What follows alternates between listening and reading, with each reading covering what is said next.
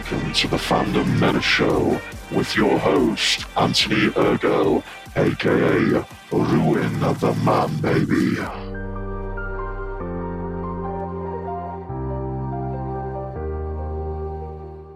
Ruin Johnson here, also known as Anthony Ergo, and this is another episode of the Fandom Menace Show, but this is a special live edition. We are coming at you all live on YouTube, and I have a very special guest with me today. He is a man who goes by the famous moniker of Itchy Bacca. You'll know him from his Disney Star Wars is Done blog. He writes for Bleeding Fool, and you know he's a legend of the Fandom Menace. So let's welcome him to the show. Itchy Bacca, welcome to the Fandom Menace Show. Good evening, good morning, wherever you are. We are going right out around the globe, and we were just chatting before we started, actually, saying how many guests I've already had from different parts of the world, and you're tucked away in the Windy City, Chicago. Yeah, I am. I hope that's not classed as doxing you, by the way, because you're a wanted man. No. It's up on my Indiegogo, so it's already out there. So let's get into that straight away, because it's why I wanted to have you on, and it's also why I thought, let's go live with this, because this is a huge project for you. It's a book basically, and you are into the last sort of 10 days or so now of your Indiegogo campaign. Yeah, 10 days left to the Indiegogo. Wow! So we need to get everyone behind this campaign. Just go to Itchy Bacca, at Itchy Bacca, obviously on Twitter. You all know him. Go to his blog. You'll find the details. I'll post it, obviously, in the notes and the podcast notes. But if I could do a pitch on your behalf, Itchy, because by all means, if you would allow me, because I've been thinking about this, and we are in a very unique time for the Star Wars fandom. And in maybe 5, 10, 20 years even, we'll all look back on this time, the time of the sequel trilogy and the division in the fandom and all the chaos and uproar and everything that went along with it. It's a really unique time. And your book basically will document that time, and it will cover, because I've been following your blogs, I'm a massive fan, it will cover all those little things that you often forget about. We'll all remember the big things. We'll all remember the Chuck Wendig meltdowns and, all the rest of it. But it's some of the little things that you'll forget. And you've documented every one of these. So just for those who aren't aware, and I'm sure a lot of people are, but just tell them exactly what to expect in this book of yours. Well, I'm going to be writing it according to the phases of the Geekergate. So it's really going to be kind of a manual based on strategies and tactics that they used in the Star Wars IP and that they've used in other IPs as well. A lot of people are familiar with Gamergate and Comicsgate. And this actually happened years ago in Battlestar Galactica fandom during the Battlestar remake period. The exact same stuff happened from about 2000 to 2004. Right. So at any rate, I'm going to be organizing the narrative according to the Geekergate, showing it how it happened in each of the phases. And hopefully it'll be useful as a kind of a guide for when it happens again in another IP, and it will. Yeah, I mean, someone actually in the comments has described it really well. They've said it's they're definitely buying your book, and it's a time capsule for their grandchildren of how Disney ruined Star Wars, and really that sums it up really nicely. But I'm so glad you're doing this, because, like I said, I've been following your blog. I've been following you for as long as I've been doing this damn thing. When I created the Ruin the Man Baby account shortly after The Last Jedi, you were one of the really the hardcore who I followed and who I really related to, because I realized, oh wow, there's other people who are out there who feel the same as I do, and you don't pull any shots, you don't suffer fools gladly, you tell it as it is, and I've always related to that. But what I normally do when we start this show, and I normally ask people about the background with Star Wars, but what I'm really interested in with you is where did it start for you with the Fandom Menace and the whole Itchy Bacca account? Oh gosh. I saw. Well, let's start with the announcement that Disney was purchasing Lucasfilm. I was actually optimistic because when it came to the prequels, there were aspects of it that I enjoyed, particularly the art design, which I think is outstanding work. But I recognize that there are some issues with it, primarily in the narrative and the dialogue. But still, they're overall enjoyable. And I've thought, well, Disney's doing a pretty good thing with Marvel. So, it stands to reason they'll probably do a decent thing with Star Wars. And so I was pretty optimistic. Then I saw The Force Awakens and I was so disappointed. It was dull. The art design was cannibalistic, I tend to call it, because it essentially had 40-year-old Ralph McQuarrie leftovers, it just kind of warmed up. And this whole Mary Sue stuff, I wasn't familiar with the term Mary Sue at the time, but I recognized exactly the traits of it, instantly. And it was empty fluff, but it was harmless. Kind of shrugged my shoulders and remarked a little bit about it on the IMDb boards before they took those away. And then The Last Jedi came out. And that's really when I became Phantom Menace, probably. I sat in that theater. I knew we were in trouble as soon as the jokes happened in the beginning. But when Rose Tico was giving her social justice lectures, I just became infuriated. And otherwise, through the rest of it, I was kind of bored. I just wish I had brought a book so I would have something to do. I got out of the theater and I started seeing videos pop up. First, it was The Amazing Lucas, and then SC Reviews, and then a whole host of others. But I just started this blog because everywhere I would go to express my opinion, they would either redact my opinion or ban me just outright. Yeah. So I said, the hell with this. I'm just going to start a blog. And I really didn't expect anything to come of it. I thought I'd post, a dozen opinion pieces and be done. But the stupid things just kept coming. It's a rich source of material, isn't it? Oh. Yeah, it really is. So what I loved about your blog, and again, for the people who are not familiar, and how can you not be, it's Disney Star Wars is Dumb. You'll find it if you just Google Itchy Bacca or find the link via his Twitter page. What I love about it is you control that blog. You're not reliant like we do on Twitter, who can really control what's being said. They can suspend people for the slightest of reasons. Oh, right. Or YouTube, where you can be again demonetized or downgraded, but you've got control over every word you put on that page and that blog, and it's you directly to your readers. And as a writer, as an author, I actually really relate to that format. So yeah, I've loved what you've done. I can't wait for the book. And yeah, that was one of the considerations too. Certain people gravitate towards certain media forms. Some people like videos, some people prefer podcasts, but some people prefer reading. And nobody was really doing long form articles. So I figured I'd do that. That was a consideration too. Well, if you don't mind, I want to give people a taste of what they can expect if they go onto your blog. Sure. And it kind of it tracks right back to The Force Awakens. So yeah. I'm only literally going to quote a couple of lines because I want everyone to go and read the full thing. And they're a nice length as well, actually. They're really, a nice, concise review. So going back to your review of The Force Awakens. Yeah. And you've got this great ability to kind of sum it up in one line. So your headline for The Force Awakens was awful nostalgia-dependent fanfic. And then your little subtitle, heavy on nostalgia, light on substance. this film had so many problems that the sequel trilogy now has the potential to make the prequel trilogy look like the original trilogy.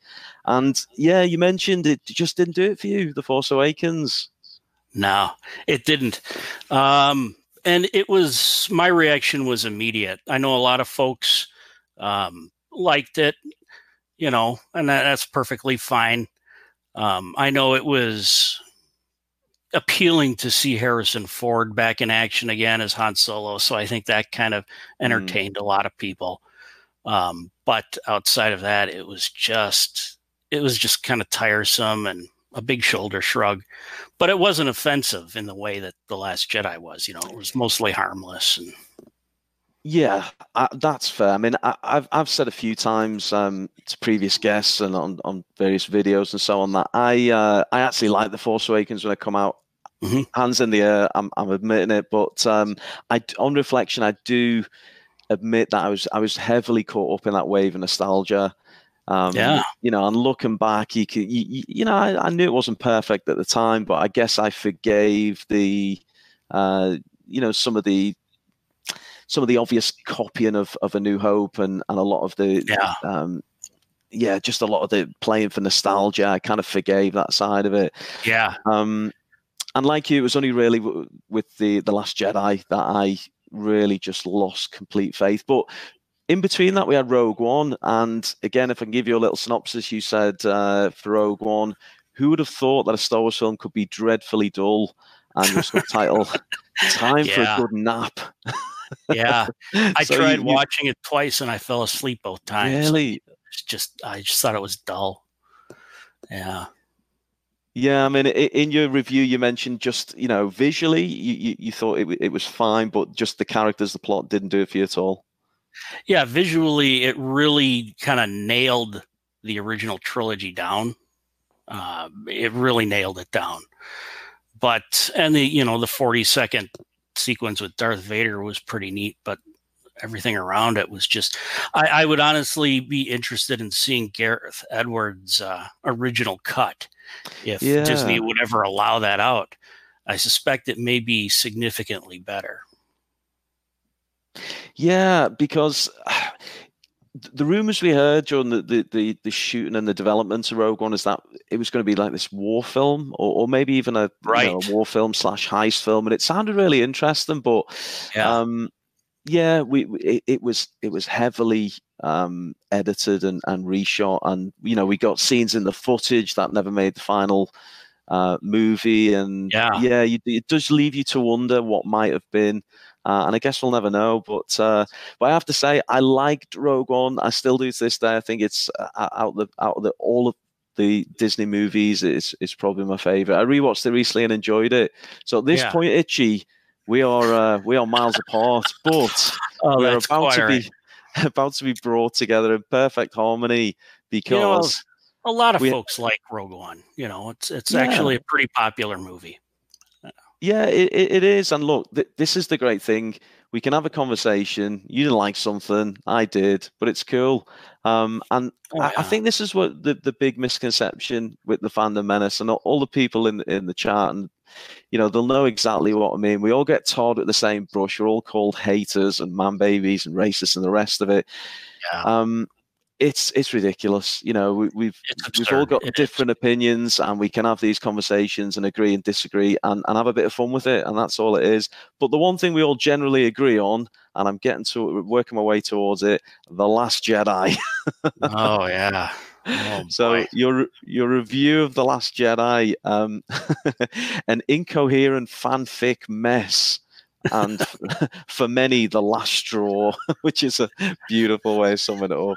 And at that point, did we see the unleashing of Itchy Bacca? Was that the moment where you really let rip on Disney Star Wars? I was irritated that Disney, that I was fooled into paying for this, this propaganda garbage. I would have asked for my money back, but I had respect for the theater owner. I didn't want to put them out.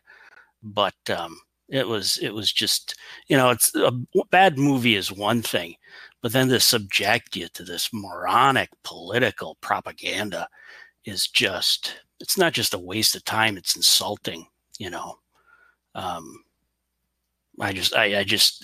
infuriated me. And so when I started seeing people talking on YouTube and stuff, and SC Reviews primarily was the one who was responding to all these ridiculous feminist articles, these think pieces.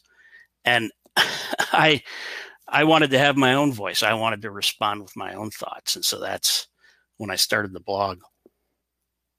Yeah, SC Reviews actually, and I'd love to get him on here at one time if we can make that happen. But he was one of the first guys I came across on YouTube in the kind of week or so after The Last Jedi, where I was kind of just in a bit of a tailspin, thinking, what the hell did I just see? Trying to make sense of it, and kind of wondering, did I just not get it? I mean, you hear all the figures it's doing, it's making money. You see all the critics' reviews, the critics seem to love it. But then I go on YouTube and I see someone like SC Reviews telling it as it is, and fantastic stuff. And then obviously all the others, Ethan and Jeremy and the whole host of YouTubers, and many of whom, by the way, you are their go-to source for breaking news. I mean, what's that like when you see all these YouTube videos and they're going through your articles? That must be a bit of a kick. It's a lot of fun. It's a lot of fun. But the most important thing is that the stories get out there. I'm more concerned with ideas, as opposed to my personal self. I'm more interested in ideas. So that's really where I like to focus things.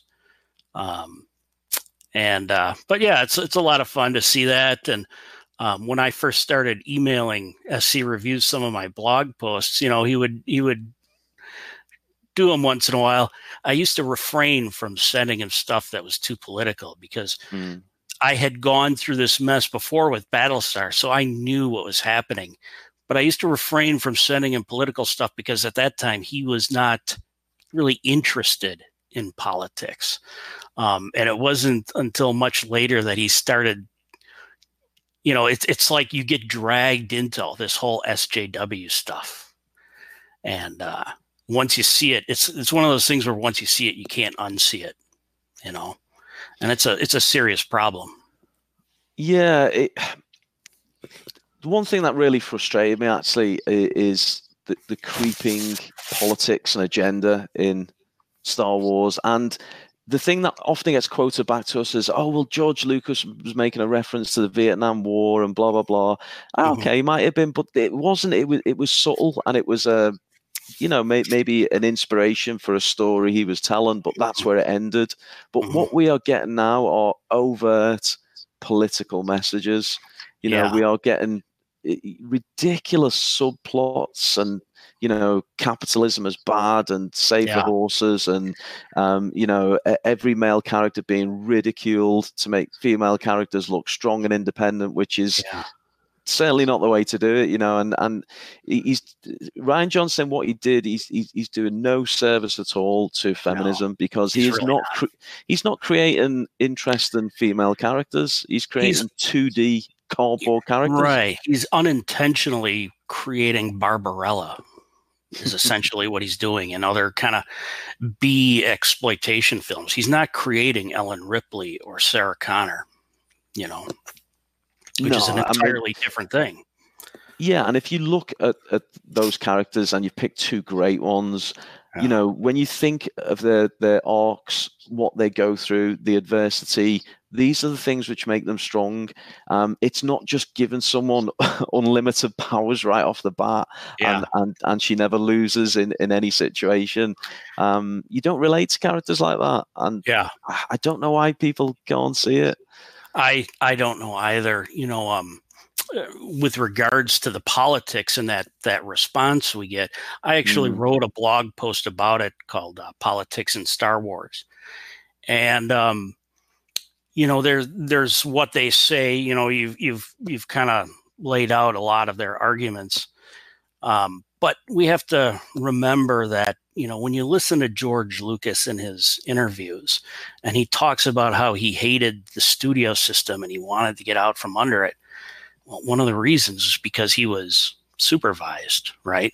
So he probably really wanted Return of the Jedi and the rest of it to be a Vietnam hippie protest piece. But I suspect the older people running the studio, folks who are probably from the greatest generation, probably put a little bit of brakes on him from doing that entirely. And that's why when he had complete control in the prequels, we kind of saw the real George Lucas, you know.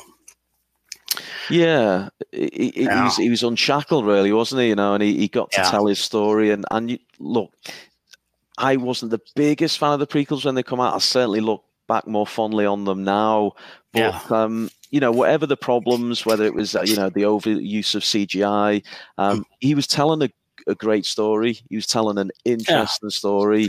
And there was always politics in it, like they say, but these were large scale politics that happen in civilizations throughout, you know, the 6,000 years of recorded human history. It's not just orange mad bad and, you know, this very shallow stuff. These are very large scale concepts that apply to all of human history, really. Not just a certain specific political trend going on in a single decade, you know, and for me, that's kind of the difference. It is. And, you know, George, he loves his, you know, his legendary tales, you know, it's kind of ancient Greek, or, you know, the real classics, you know, he loves that hero's journey. And like you say, the big themes. But today's it's micro politics, and it's over. It's not subtle. It's in your face. It is. There's an agenda there. You know, they wear the T-shirt saying, "Ask us about our feminist film agenda." Right. It's just ridiculous. Right. I made a comment on a stream the other day about this, about how, you know, the people who had made the original trilogy, they had interests like military history and mysticism and mythology and you know, culture and all this stuff. Whereas the people making it today, their interests are gender and skin color. And that's it, really. And so they wrap the facade of Star Wars around that. And so you have this very shallow, literally skin deep IP now. And it's kind of amusing because, you know, Yoda in Empire Strikes Back said, "Luminous beings are we, not this crude matter." And yet the people making it now are focusing on the crude matter. Yeah. That's so right. And you know, they seem to think that the only way they can get girls relating to a Star Wars character is to give them this female version of themselves. You know, you've got to create an archetype for each member of society. Nothing could be further than the truth. You take a character like Luke Skywalker, everyone relates to Luke Skywalker because they're not relating to him because he's a young male, white male, and so on. They are relating to his traits as a character. You know, this farm boy who wants to get away, who wants the adventure, you know, who wants to break out. This tale of kind of you know, coming of age. All these big themes. That's what people relate to. It's not, oh, we need this type of ethnicity or this type of gender to represent this section of people. What are they doing?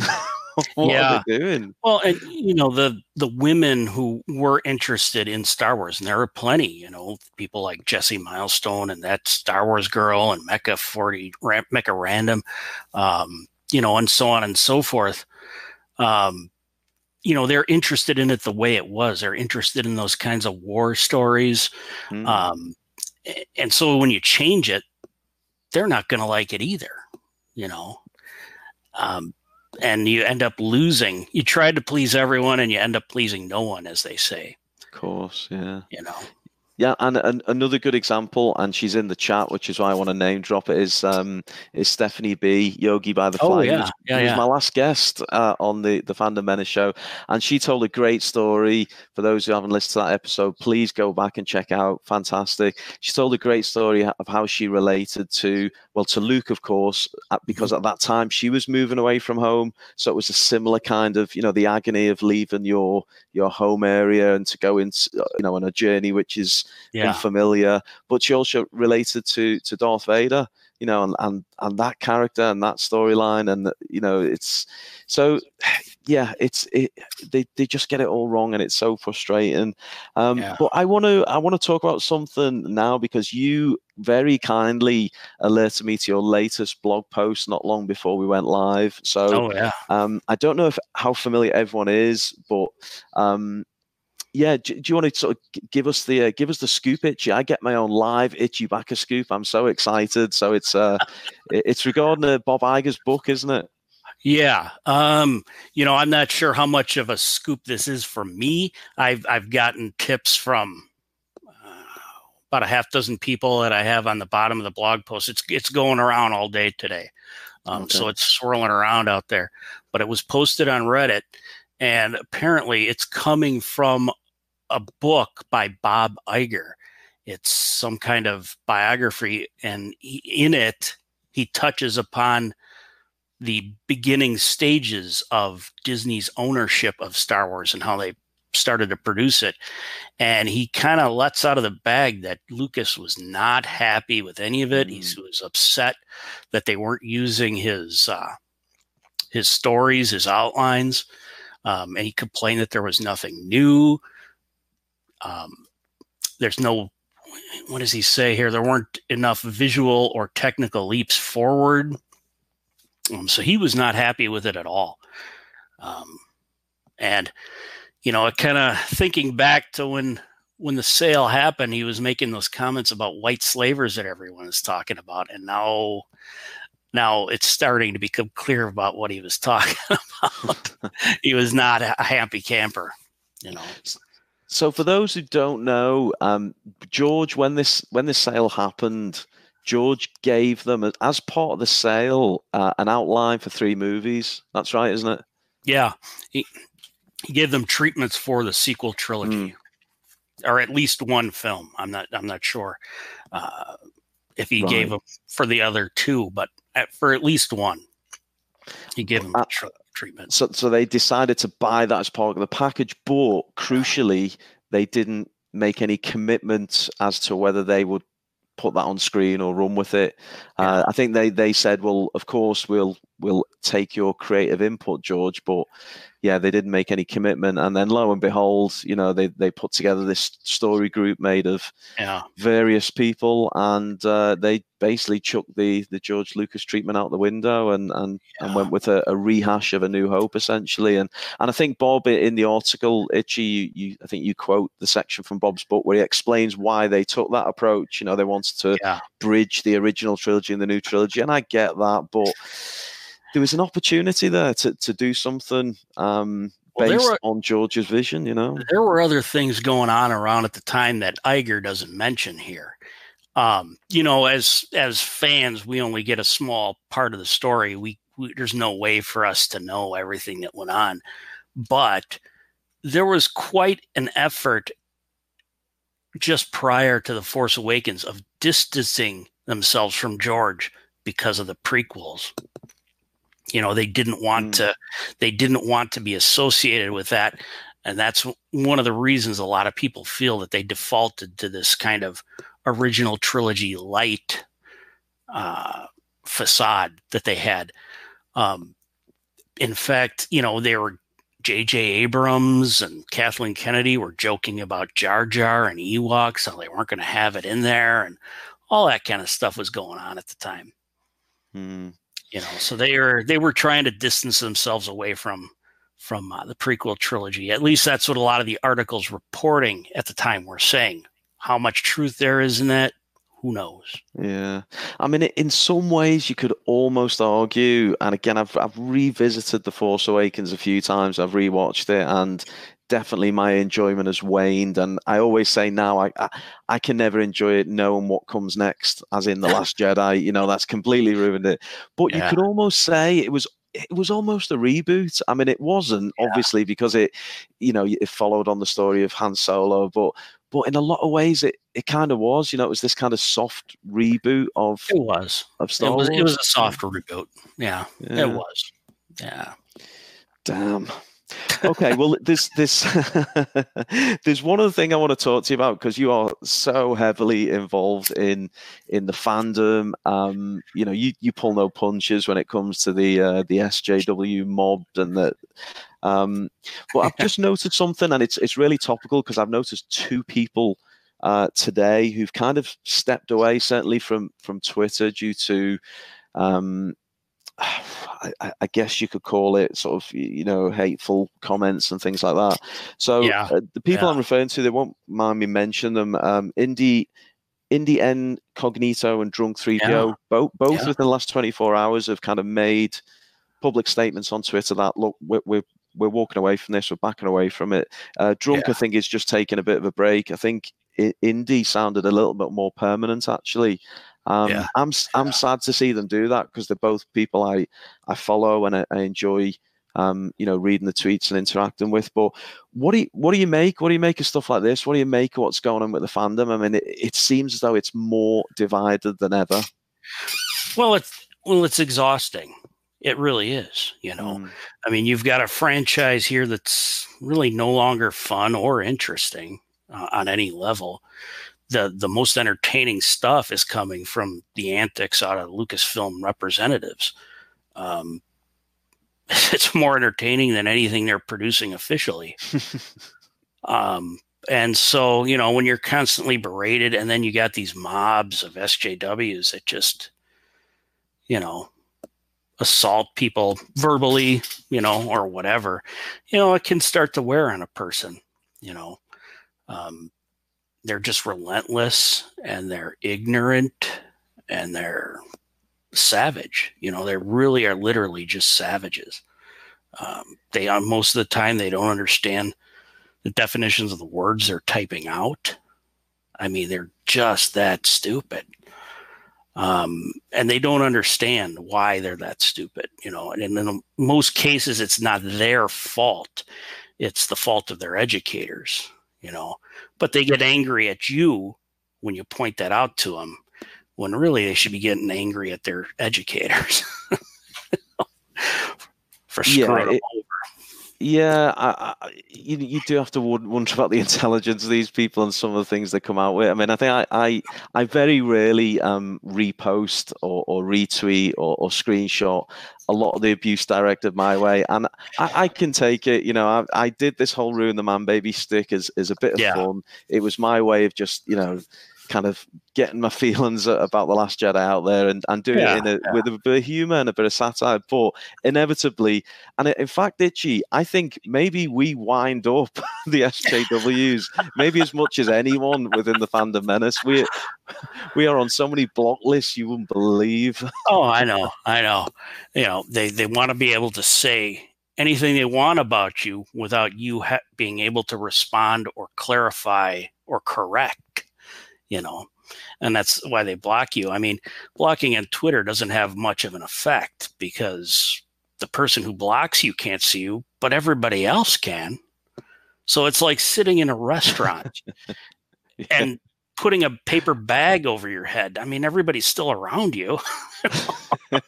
In fact, in some ways, where you see people replying and then you can't see the tweet because you've blocked them, in some ways it makes it more intriguing what's being said, and it's almost drawing more attention to it. But hey, that's how it works. But look, I want to do something a little bit different with you, Itchy, because what I thought is I put a tweet out there. We've got some people in the chat, and before we get into the infamous Man Baby challenge, I just want to fire some questions at you, if that's okay, from the people on Twitter and some of the people in the chat. Are you cool with that? Oh yeah, totally. Excellent. Okay, because we've had some good ones. Like I say, I put a tweet out there earlier, so let me see what the good people of Twitter have come back with. Okay, so question from Fandom Menace Girl, who edits my podcast, by the way, so shout out to her. And she's come up with a nice bit of wordplay for you. She said, "What's the dumbest thing about Disney Star Wars?" Brackets, see what I did there. So a little bit of wordplay on your blog, but that's got to be a hard one. How the hell do you pin it down to one thing? Yeah, it's hard. Well, really the dumbest thing is their failure to create a legitimate female protagonist. I mean, it's not that difficult. It's been done many times before. And then even dumber than that is how they act like it's the first time it's ever done. It's such a bizarre thing. You know, they act like this is some great civil rights stride, but there have been leading female protagonists for 40 years or more in genre film and television. I mean, it's really nothing new. In fact, really, the sequel trilogy represents a reversion to all those old B movies, you know, where they had the girl running around doing silly stuff and the guys are rolling their eyes at it, you know. And that's really, you know, it's a shame because it kind of ruins the female protagonist. You know, Ellen Ripley, Sarah Connor made such great strides in film back in the day, but you know, the stuff they're producing now is just terrible. And that's really the dumbest thing, I think. You know, acting like it's a great civil rights stride when in fact it's been done many times over for decades. Yeah, learn some goddamn history, people. Yeah, well done, man. Okay, I've got another one for you. This is from Maura JD. She said, ask him for his top 3 Star Wars shills. You know, to be perfectly honest, I don't pay too much attention to the shills. Look at you. I tend to only concern myself with Lucasfilm representatives. I pay attention to the shills when they're connected to Lucasfilm directly somehow, like which was suggested with Jason Ward for a while. Okay. You know, but I guess Brian Young is considered a shill, but technically he's not because he works for the company. You know, he does writing for them. But you know, outside of that, I don't pay too much attention. Like Steele, I don't pay too much attention to him. I mean, they're really uninteresting people, you know. Oh, these guys. I mean, yeah, the other thing I want to clarify, not that we've got any SJWs listening who are going to bother to learn anything, but when we say shills, we use the term very broadly. They often try and pick us up and say, oh, we're not paid for writing this, that, and the other. Well, you might not be paid directly from Disney, but there are undoubtedly certain privileges afforded for writing positive reviews or producing positive video content. And the time we got to see it is when Galaxy's Edge launched. And did you notice the amount of people who got those advanced previews in Galaxy Edge? It's all the names you just mentioned. It's Brian Young, it's Steele Saunders, it's Star Wars Explained, it's all these people. So they may not be handed checks from Disney, but they certainly get privileges for the opinions, the approved opinions they provide. Okay. Definitely incentives, that's for sure. Yeah, no doubt about it. Question from Marky Grandmoff Chelmo. Do you think The Mandalorian will be a turning point for Disney Star Wars? You know, it's hard to say. The proof will be in the pudding, ultimately. But I don't have much hope. You know, there were some articles written a couple years ago that were speculating that this show might be based on a Wendig character. Wendig recently came out and said he has nothing, denied involvement in it, which may be the case, but even if he's not directly involved, they may still be using his character. Who knows?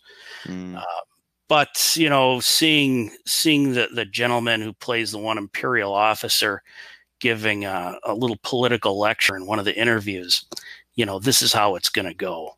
Pedro Pascal is another Wendig. If you read his Twitter, he is nuts. Yes, I've noticed that. I tweeted about this not so long back, actually. He's been known to have a few political meltdowns, hasn't he? Yeah. Oh, yeah. And, you know, added on top of all that, you have the fact, like I was mentioning earlier, the people who are making the product now are concerned with skin color and genitalia, and that's it. So the people who are working on it don't have the ability or the talent or the wisdom that it takes to produce compelling material. It's just not, the talent just isn't there. So the short answer is no. You're not hopeful for The Mandalorian. No. I'm not. No, I'm not. Okay, we've got another question. Tweets are trash. Okay, it's a long one. I'm going to read it out. Based on how famously secretive and NDA reliant past Lucasfilm projects have been, yet how insanely accurate the Endgame leak proved to be, how much of the final release version of Episode 9 do you believe has actually been revealed? So I guess he's referring to the rather extensive Reddit leaks that we've seen. Yeah. The leaks have been going on for quite some time. And I wonder if they're being deliberately pushed out, they're deliberately leaked, deliberately fabricated. And one potential reason for doing that is if you send out a ton of leaks over time and each one is a different story, then it kind of protects what the real story is, right? Because even the real story is just another potentially fake leak. And so it kind of helps obfuscate what might really happen in the movie, to try to kind of keep that under wraps.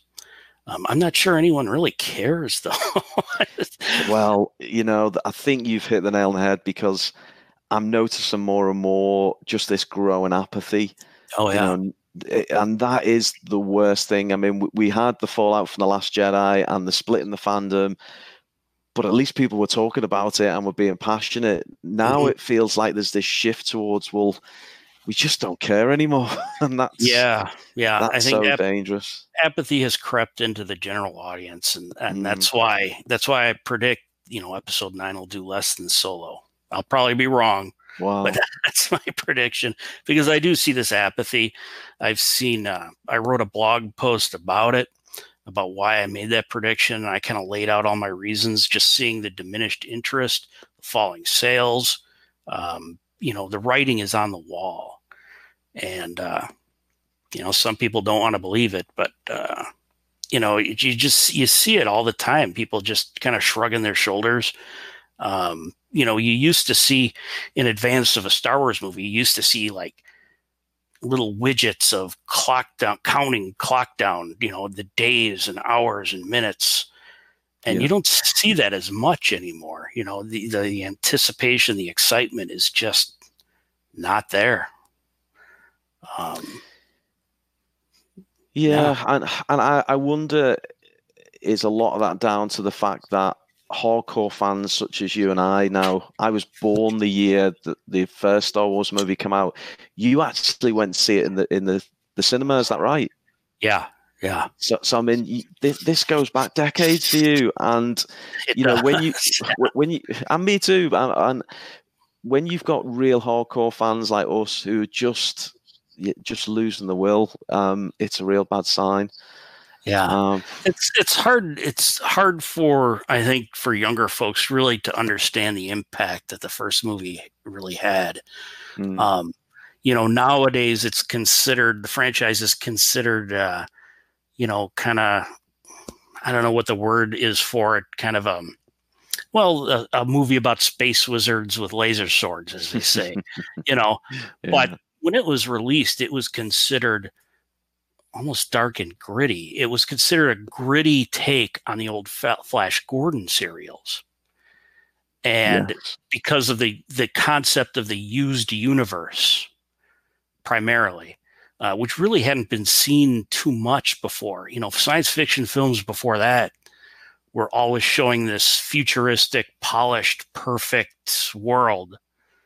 And then along came Star Wars and it looked realistic.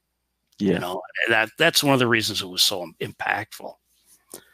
Yeah, you're right. You are so right. Well, look, we have reached the part in the show where, as Anthony Ergo, I step away and I introduce you to a certain round-headed, notorious man known as Ruin the Man Baby.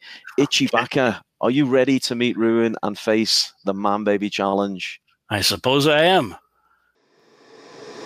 It's time for Man Baby Challenge.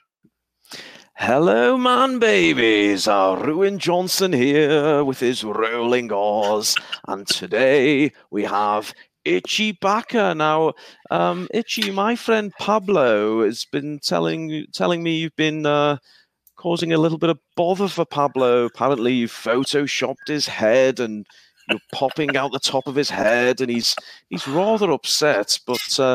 But he doesn't appear to be very impressed with the tribute video I made for him. I don't know why he didn't like my music video. The sneaky picture of him with his top off and his hairy chest. But anyway, never mind. Oh, Pablo, I'm sure he's listening secretly. He's logged on under a fake pseudonym. But enough about Pablo. Itchy, I'm about to test your knowledge of The Last Jedi. Now, do you know how the Man Baby Challenge works, Itchy? No, I don't. Okay, let me explain. Because you fandom menace, you're all very simple-minded. So let me set it out for you. The Man Baby Challenge will test your knowledge of The Last Jedi. Now, I'm going to ask you 10 questions, multiple choice, and the object is to get the answer wrong. Because if you get the answer wrong, Itchy, you will be a man baby. But if you get the answers right, you'll be a shill, and I'm sure you don't want to join the ranks of shills, do you? I would prefer not to. There we go. Okay. So, question 1. Complete this Snoke line. Oh no, I'm asking the wrong question. That was from the very first week. No, can't give you that one. Okay, where are we? Okay, question 1. How much screen time does R2-D2 have in my perfect Star Wars movie, The Last Jedi? Is it A, 4 minutes 25 seconds, or B, 1 minute 25 seconds? B. You 1 minute 25 seconds. You're going for B as the wrong answer? Yes. Or no, the wrong answer would be A. You're going for A is the wrong answer. It is the wrong answer. Well done, Itchy. You are 10% man baby. Yes, poor R2 only got barely a minute's worth of screen time in my movie. There we go. Question 2. Now, one of my favorite scenes. But where was it filmed? Where was Canto Bight filmed? Was it A, Dubrovnik, which I believe is in Croatia, or was it B, Tallinn, which is in Estonia? And I want the wrong answer from you, Mr. Bacca. I have no idea. B.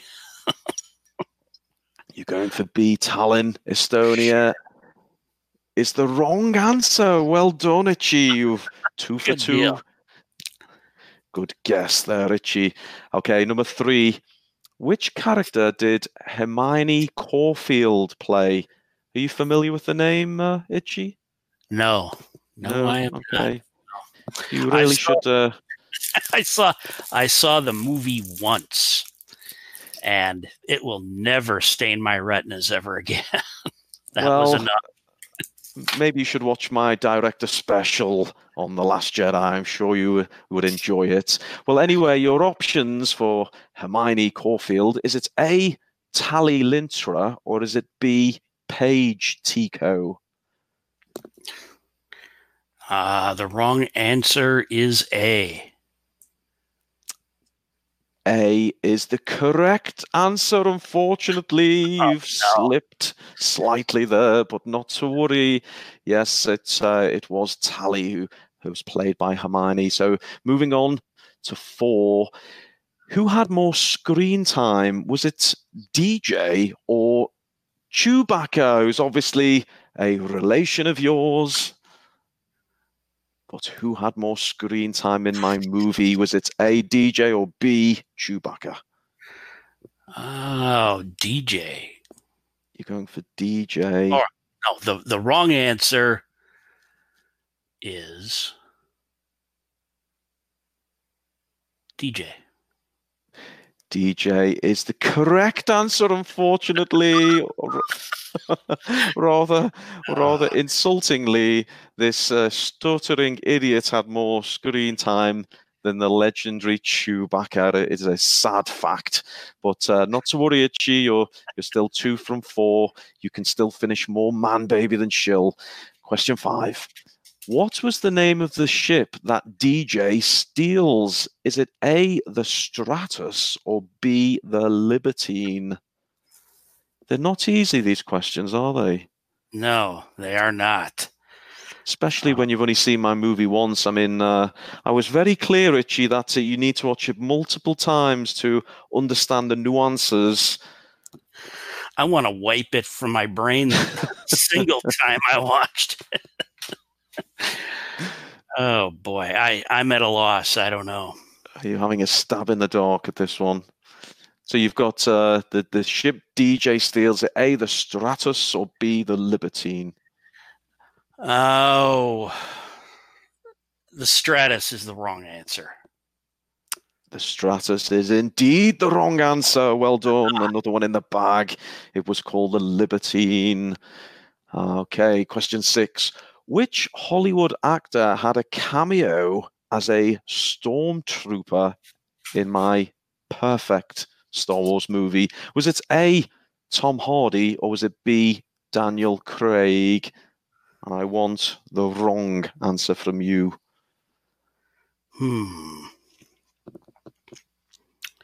Let's see. It's a bit of a trick question, this one. All right. Say it one more time. Yes, so which Hollywood actor had a cameo as a stormtrooper in The Last Jedi? Was it A, Tom Hardy, or B, Daniel Craig?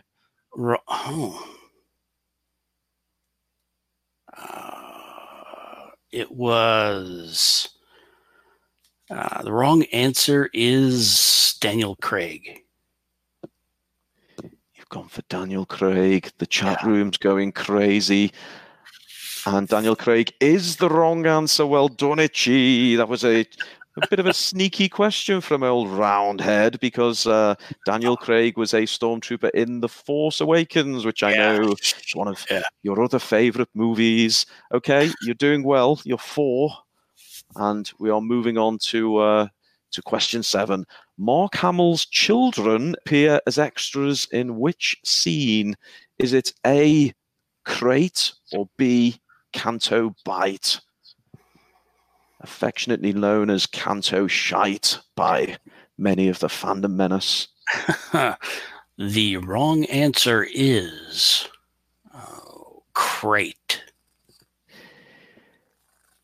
Well, remarkably, Crate is the correct answer. They were involved in the bunker, apparently.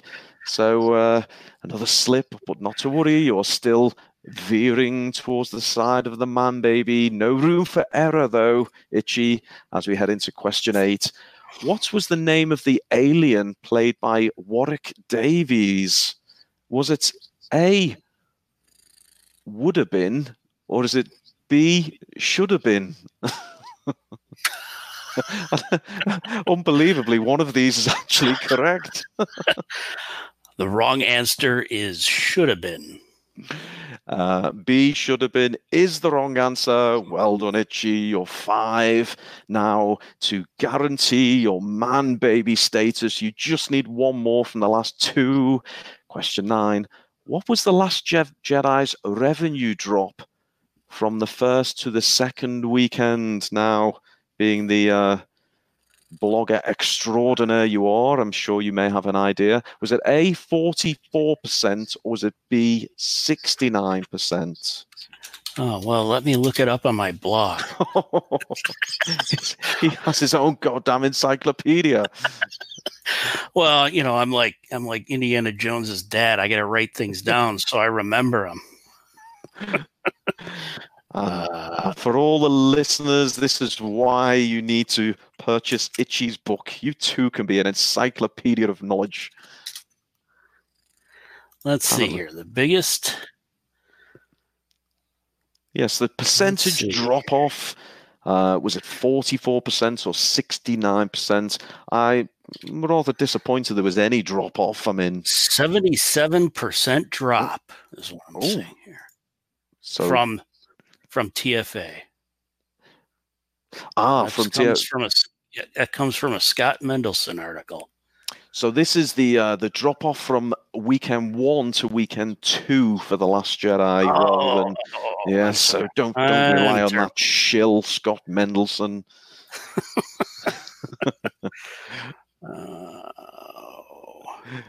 I know there was a big drop. I don't remember the percentage. Was it big or was it almighty? Is the consideration. And remember, I need the wrong answer. 44% or 69%. And some people being rather rude in the chat, saying it should have been a lot higher.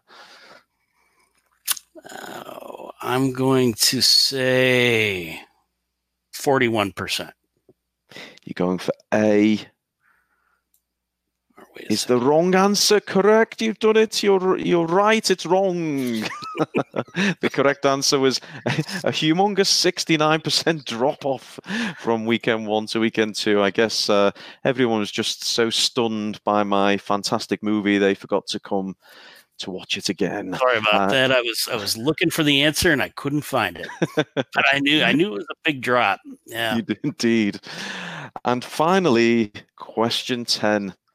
Chrome Dome is the name of a song on the official soundtrack for my movie. Is this true or false? The wrong answer is false. It is the wrong answer. Can you believe there's a track called Chrome Dome? I'm sure all you man babies have purchased the soundtrack and you all enjoy that particular rendition. So, Itchy, you did rather well, my friend. You scored a very, very confident 70% man baby. You are firmly within the fandom menace. No chance of being a shill. I'm afraid, Itchy, I won't be able to send you any tickets for Galaxy's Edge. I'm so sorry, but if I could get a signed copy of your book for Pablo, that would be much appreciated. Goodbye, Itchy. Ruin is departing, and Anthony will return. Itchy, you did well, my man. Well done. Thank you very much. 70% is a fine performance on essentially what is a lot of guesswork, isn't it? Okay, so as I take on the mantle from Ruin, there is one other bit of fun we need to do, and it's a thing called the Star Wars interview. Now, because you're a similar generation to me, you might know the James Lipton Actors Studio interview. You know the one? Oh yeah, so, yeah. You know it. So this is my own version of it, obviously with a Star Wars twist. So, Mr. Itchy Bacca, are you ready for your Star Wars interview? I am ready. Okay, here we go. And now it's time for the Star Wars interview. Itchy Bacca, who is your favorite character? Ooh. Out of Star Wars or in general? Out of Star Wars. Darth Vader. And who is your least favorite character? Probably Rey. What is your favorite scene in the whole of Star Wars? I really like the space battles. Probably the space battle in Return of the Jedi. Attack on the Death Star. Yeah. Nice. My favorite movie, by the way. And what is your least favorite scene in the whole of Star Wars? Again, in Return of the Jedi, there's a period right between where Leia meets Wicket and when Lando arrives at the Death Star. That period in between just kind of drags along like a stick in the mud. Breaking news for everyone. Itchy Bacca likes Luke suckling from the breast of a sea creature more than he does that scene in Return of the Jedi. Itchy, you have to hand back your Fandom Menace card. It's over. Well, it's a little difficult. I honestly don't think of the sequel trilogy as Star Wars. So see, that's the trump card. So I give you that. I don't go to it immediately. Yeah. That is completely understandable. Yeah. Good answer. Okay, what is your favorite weapon, ship, or vehicle? You can have any of those, by the way. I don't need one for each. Weapon, ship, or vehicle. Really like the Imperial shuttle. It's a really great design. Yeah. The white with the, I guess, the wings that come down. Is that the one? Yeah. I know the one you mean. I had that toy. What is your least favorite weapon, ship, or vehicle?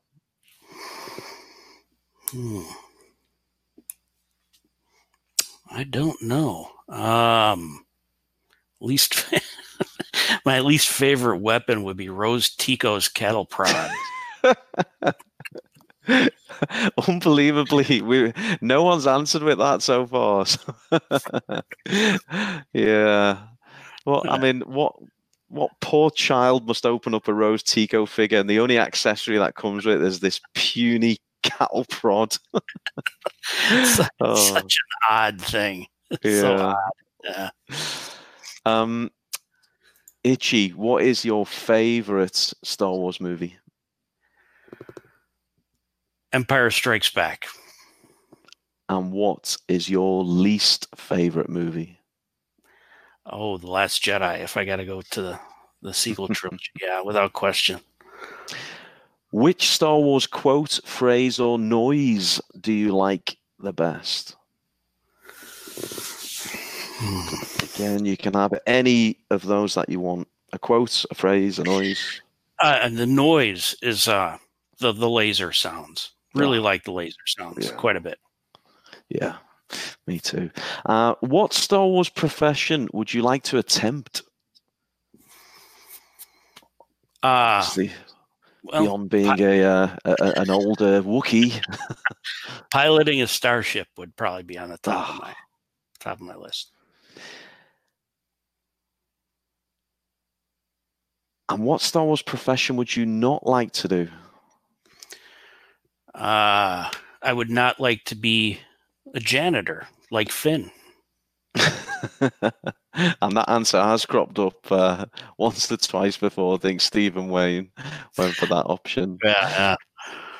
And before I go to my final question, I've just had this weird flashback. Oh no, it's an X-wing, isn't it? You know the clip in the holiday special where Itchy Bacca himself is playing with a kind of wooden toy. I actually thought for a second, was that the Imperial shuttle? But I think it was the X-wing, wasn't it? Oh, it was the X-wing. Yeah, it was the X-wing. Yeah, I just had to check your avatar. But I thought, wow, imagine that was the. He was carving it out for Lumpy. That's it, yeah. And if I tried watching that again recently, I just couldn't do it. I couldn't make it. I made it about. Yeah, but I like the Wookiee stuff. But yeah. Okay, and finally, if Force Heaven exists, what would you like to hear Obi-Wan say when you become a Force ghost? Oh boy,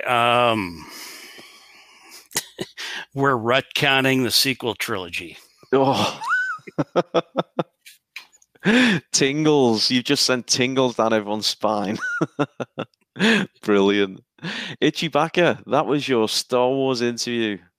Thank you. And that was excellent. Thank you, my friend. Well, look, this just about brings to the end of the show. You've been an absolute awesome guest. I'm so glad we did it live, and I hope everyone who joined us appreciates it. Obviously, it will also be available as a podcast on all the different platforms. For the people listening live, if you've not checked out the previous ones, please go do it. We have some great guests, and we've got more great guests to come. But before we wrap this one up, Itchy, please tell everyone where they can find you, obviously on Twitter, and you are an absolute must-follow account. There's your blog, and also please tell them how they get their hands on your fantastic Indiegogo book. Sure. So you can search for Disney Star Wars is Dumb through Google. I have a link to my Indiegogo right at the top of my blog. You can go right to it, and it'll take you right to the Indiegogo. I actually just produced a second trailer for the book that some of you might get a kick out of watching. And so it's all up there. Awesome. And I just want to give one final thought to the people listening. Every time you back Itchy's book on Indiegogo, an SJW will scream into the void. So just bear that in mind. And they've still got time, haven't they, Itchy? As of right now, and as we're live, there's 10 days left. Yep, there's 10 days left, so there's lots of time, and lots of time to purchase a copy, and there are discounts if you buy multiple copies.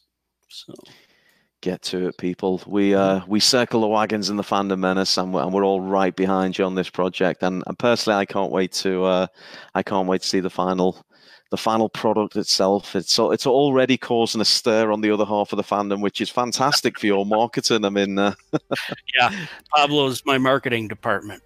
You are living rent-free in Pablo's head, as in the design on your front cover. Exactly. Brilliant.